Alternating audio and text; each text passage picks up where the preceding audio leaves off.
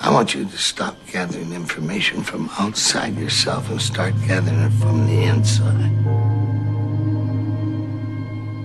He made a mistake. And he paid for his mistake with a lot of pain, a lot of tears. And there came to a point where he knew he should have gotten a divorce. But he was stuck. He was stuck in something called revenge. He said, she's made me so miserable, I'm going to pay her back. He was stuck. And he stayed in there longer than he should have because it began to attack him. It began to affect him psychologically.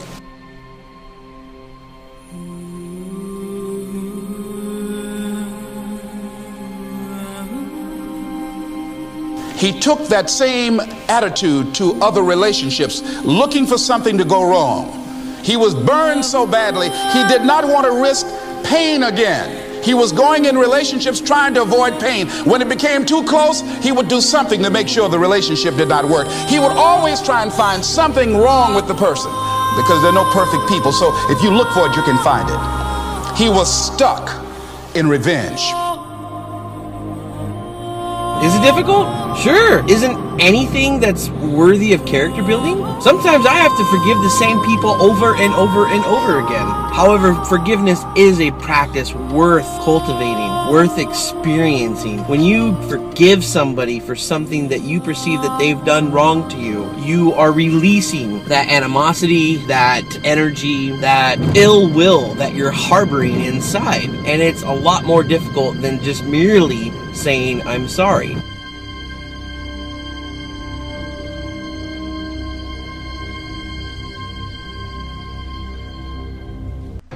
I once heard somebody say that I never met a critic that's doing better than me. I never met a hater that's doing better than me, and that's the truth.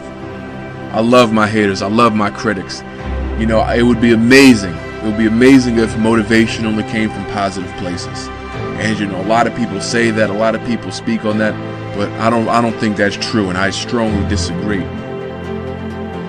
Truth is, I don't think people understood what it was I was doing at Schaefer. I wasn't there to conduct.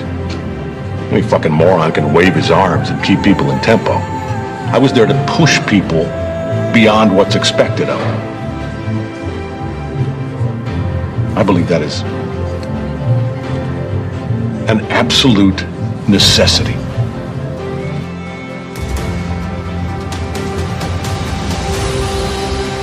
I think you become more motivated when you're able to transform it and turn it into a positive. But sometimes our best motivation, sometimes I'm my most motivated by my critics, by people who are negative, by people who told me I'm too young, from people who told me I can't do it, I'm not cut out for it. That drives me. Find out the reasons that will make you strong, that will make you walk by faith and not by sight, that will make you pursue your dream when everybody is against you or don't believe in you no more. And let me tell you something, that's a lonely feeling. It's a lonely feeling, particularly people that you're doing it for, or people that stand to benefit the most, or people who should be the #1 members in the encouragement club, but they end up saying, you can't do it, and they become members of the discouragement club. Oh, it hurts very badly. I know what that's like. Have people that you love close to you that look at you with that look and say, why don't you try something else? Why don't you give up? I said, but this is my life. I have got to do this.